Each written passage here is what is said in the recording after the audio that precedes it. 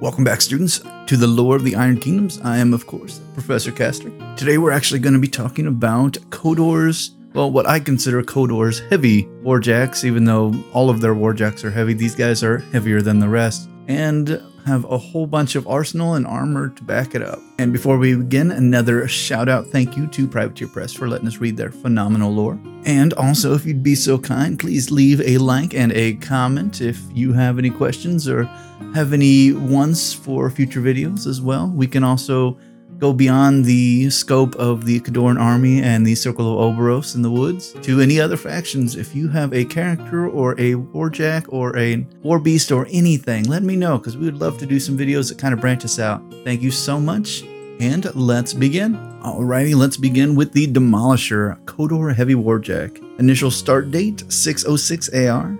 Height is 11 feet, 5 inches. Weight, 16.9 tons, which is about 7 tons heavier than a standard Khadoran Warjack, which is insane, and of course why I classify them as Khador's quote-unquote heavy Warjack chassis. And this particular Warjack has a fuel load of 1,200 pounds, which makes sense since he's going to need a lot more fuel to handle that type of weight. General use, he's good for walking up to 4 hours. Combat use, 40 minutes, makes sense. His armaments include 2 dual shoulder cannons and twin shielded fists. There is no such concept as excessive force among the armies of Khador, and the Demolisher embodies the philosophy perfectly. This truly massive Warjack is an intimidating sight as it moves across the battlefield, deflecting even the direct artillery fire. With armor almost half a foot thick in places, speed is unnecessary luxury. When the hulking Jack finally reaches its position, its tremendous plated arms drop to reveal integral cannons. Though this makes the Warjacks briefly vulnerable, the staggering destructive force it unleashes ensures no enemy survives to return fire. A Demolisher in action embodies the guiding philosophy of the Khadoran military mind: endure and annihilate. The Khadoran Mechanics Assembly has long grappled with the challenge of delivering short-range but powerful ordnance in the battlefield. Such weapons draw significant attention from the enemy and make targets easier for massed firepower. The incredible armor of the Devastator chassis provided a suitable way to integrate the cannons, which in return led to the breakthroughs in Cortex design to maximize their use. The specialist of Grey Lord Covenant refined the firing routines of the Cortex to allow the stability itself even in the midst of punishingly close combat. The Demolisher's shoulder cannons also carry some of the heaviest ammunition of any Warjack weapon system. The great weight of the Jack itself is a weapon. Its hulking form provides all the cover of a mobility artillery emplacement for those who accompany it. Any who fight beside the Demolisher benefits from the brutal strength of the motherland itself. I've fought alongside these types of hulking monstrosities. Their shoulder cannons are no joke. They have the equivalent impact of one of the dwarven cannons that they have on one of their battle engines, the Siege Crawler, I believe. And it's enough impact to really knock anything off its feet if it hits it hard enough. Also, these guys can run through any type of Warjack or anything else. Since it's heavier than anything else, it just knocks it out of the way. Also, this guy has the ability to almost absorb and deflect blast damage, so if you're standing next to it, you're not really in any kind of danger since all blast damage is deflected away from it, or up rather, so anybody who's below it, which is most any human, is usually safe from any kind of blast, which is always nice if you need to move up the battlefield without taking too much enemy fire. Also, from gameplay standards, when this guy does open up, his armor only drops down to a 19, which is basically 1 less than a regular heavy Warjack for Khador. Armor while he's in his shell mode is 23, which can stop most even colossal shots. So, they're not getting bonuses on their attacks when hitting this little steel egg. Also, a couple other benefits of this guy: since he is so sturdy, so heavy, and, imposing, he cannot be knocked down and he definitely can't be pushed. Makes him a brutal enemy to try to destroy on the battlefield. And if he's on your side, then thank goodness you got him. And let's move on. Let's go to the Devastator, Khador Heavy Warjack. Initial service date, 598 AR. Height, 11 feet, 5 inches. Weight, a stacking 16 tons. Fuel load, 1,125 pounds. General use, good for walking for 4 hours. Combat use, 45 minutes. This guy has a twin shield fist, as most of these Iron Eggs do, and he has a Rain of Death grenade launchers inside his iron shell, making him one of the most dangerous fireworks on the planet. Few sights inspire the troops of the Khadoran Empire or demoralize their enemies like the appearance of an advancing Devastator. Lumbering forward like the walking fortress, the Warjack is implacable. Even concentrated artillery fire only causes the Devastator to stagger a bit before reaching its target and deploying its catastrophic ordnance. 2 decades ago, when the High Command requested a new, more heavily armored Warjack chassis, the Khadoran Mechanics Assembly was quick to respond. The mechanics presented a truly monstrous design that took advantage of the recent advancements in mechanical weaponry and was capable of supporting almost a third more armor than the vulnerable Juggernaut. In the Devastator's closed configuration, its plates interlocked to give the Warjack full armored protection that is nearly impossible to breach. As a result of its great weight and power, it can shove aside nearly anything in its path. The Devastator is equipped with an array of powerful short-range grenade launchers that can reduce the enemies into smoking ruin. Because these can fire only while its carapace is open, unleashing its full destructive power exposes vital machinery. To compensate, the grenade launchers are timed to explode in rapid succession, ensuring that the air around the Warjack is filled with deadly shrapnel for a few protracted moments. The blast ravage enemy troops and can split the armor of Warjacks in close range. The result is what its designers call its Rain of Death. And anyone who's seen this Rain of Death is usually super far away, because if they're next to it, they're dead.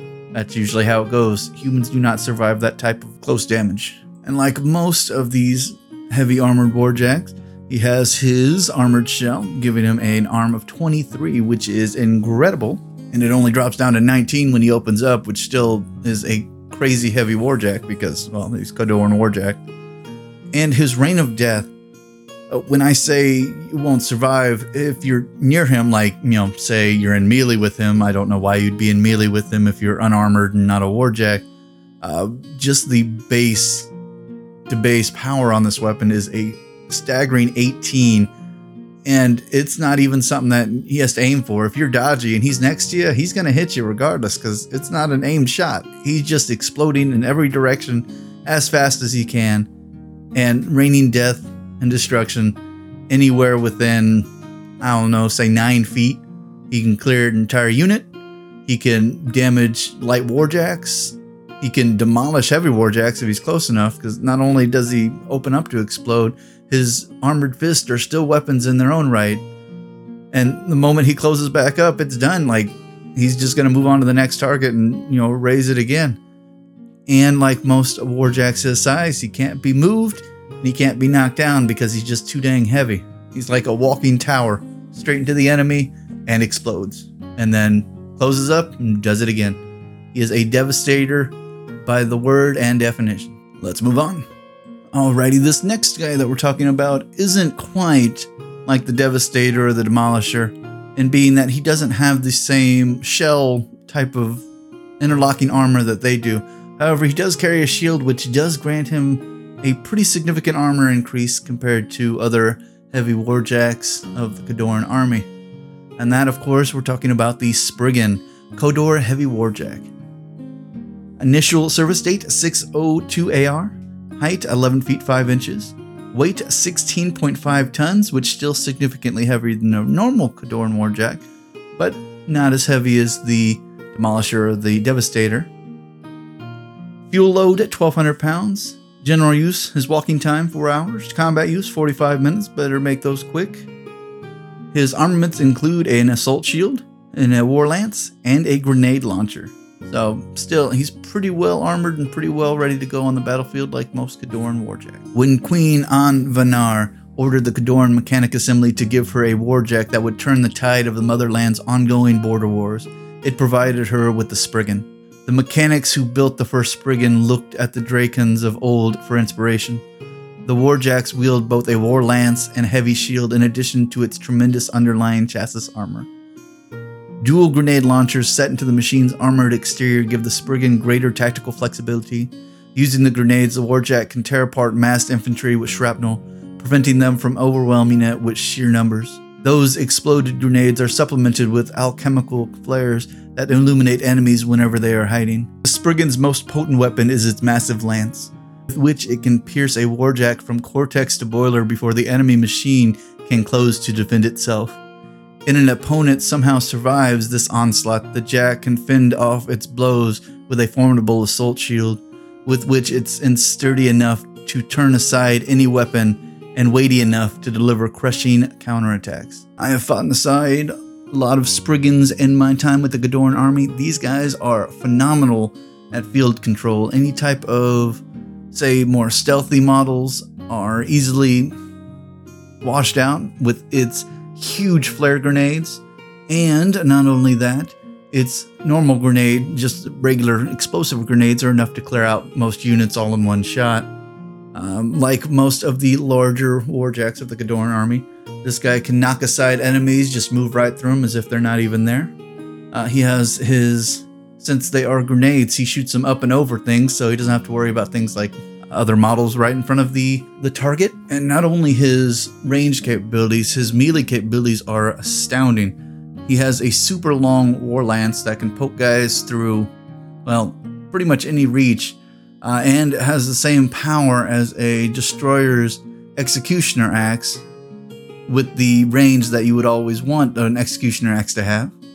Not only that, but this guy has an affinity for charging as well, so you always want him to try to get the first run in on an enemy, because then he's swinging with a POW 20, which is phenomenal for getting those first strikes in. And it's a fantastic assault shield. Actually gives it a +2 armor, getting it up to a base armor of 21, which is still better than a normal Khadoran, not the highest, but it can also be used as a weapon too, so there is always that. Alrighty guys, well that does it for the Khadoran quote-unquote heavy Warjacks, and these huge iron shells and or shield, and all of the crazy shenanigans you can get onto these guys with whatever Warcaster you might be with at the time, because certain Warcasters give Warjacks some incredible abilities, and not including being able to add an additional armor layer on these guys, getting them up to like a 26 or a 27 armor, which that is almost indestructible at that point, and you know, the crazy shenanigans you can do with that is kind of unfounded.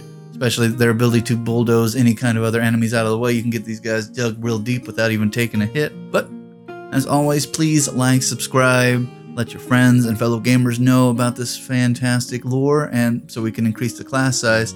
Also, thank you again to Privateer Press for letting us read their phenomenal lore, and to keep this course going and keep the faculty off my tail, because I enjoy reading this lore as much as I think that you might like listening to it.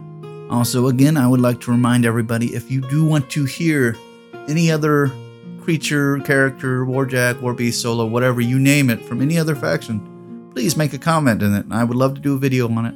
Or else we're just going to keep on tracking down the Khador and Circle Oberos, which is fine with me because I have all the books just at my disposal, and we just happen to start with these two factions. Alrighty, class, well that is everything, and as always, class dismissed.